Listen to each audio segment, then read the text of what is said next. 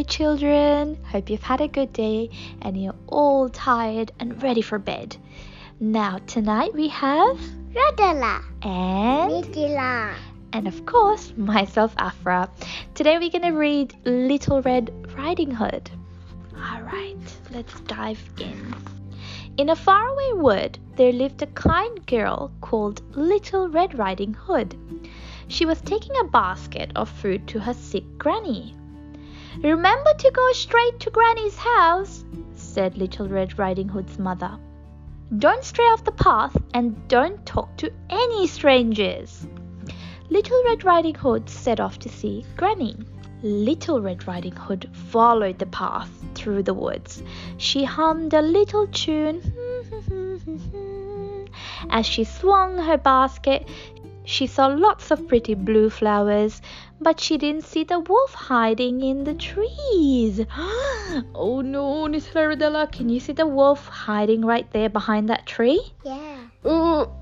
Little Red Riding Hood stopped to look at the flowers. Ooh, Hello, little girl.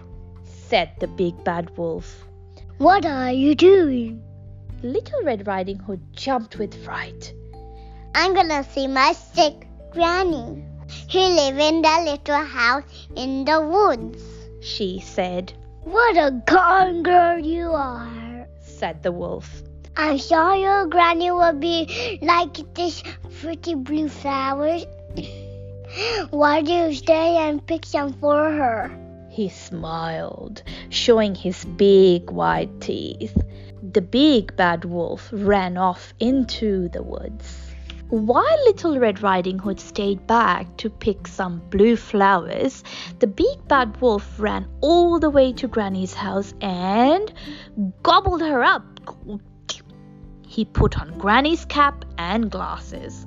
The big bad wolf got into Granny's bed. Soon afterwards, Little Red Riding Hood arrived at Granny's house. The door was wide open. Little Red Riding Hood walked in. I'm in bed, Granny, she called. Little Red Riding Hood went into the bedroom. She walked up to the bed. Granny didn't look very well. Oh, Granny, Little Red Riding Hood said. What big ears you have. Are they better to hear you with, my dear? Said the wolf in a granny voice. Granny had very big ears. Oh, Granny, said the Little Red Riding Hood. what big eyes you have. Are they better to see you with, my dear? Said the wolf in his granny voice. Little Red Riding Hood thought Granny looked odd. Oh, Granny, said Little Red Riding Hood. What big teeth you have. All the better will eat you with. Growled the wolf. He opened his mouth wide and leaped at Little Red Riding Hood. The big bad wolf ate Little Red Riding Hood. Oh no! Luckily, a woodcutter was passing Granny's cottage. He went inside to visit Granny and found the big bad wolf taking a nap. The woodcutter turned the wolf upside down and gave him a good shake. Out came Granny and Little Red Riding Hood. Granny, Little Red Riding Hood, and the woodcutter all chased the big bad wolf.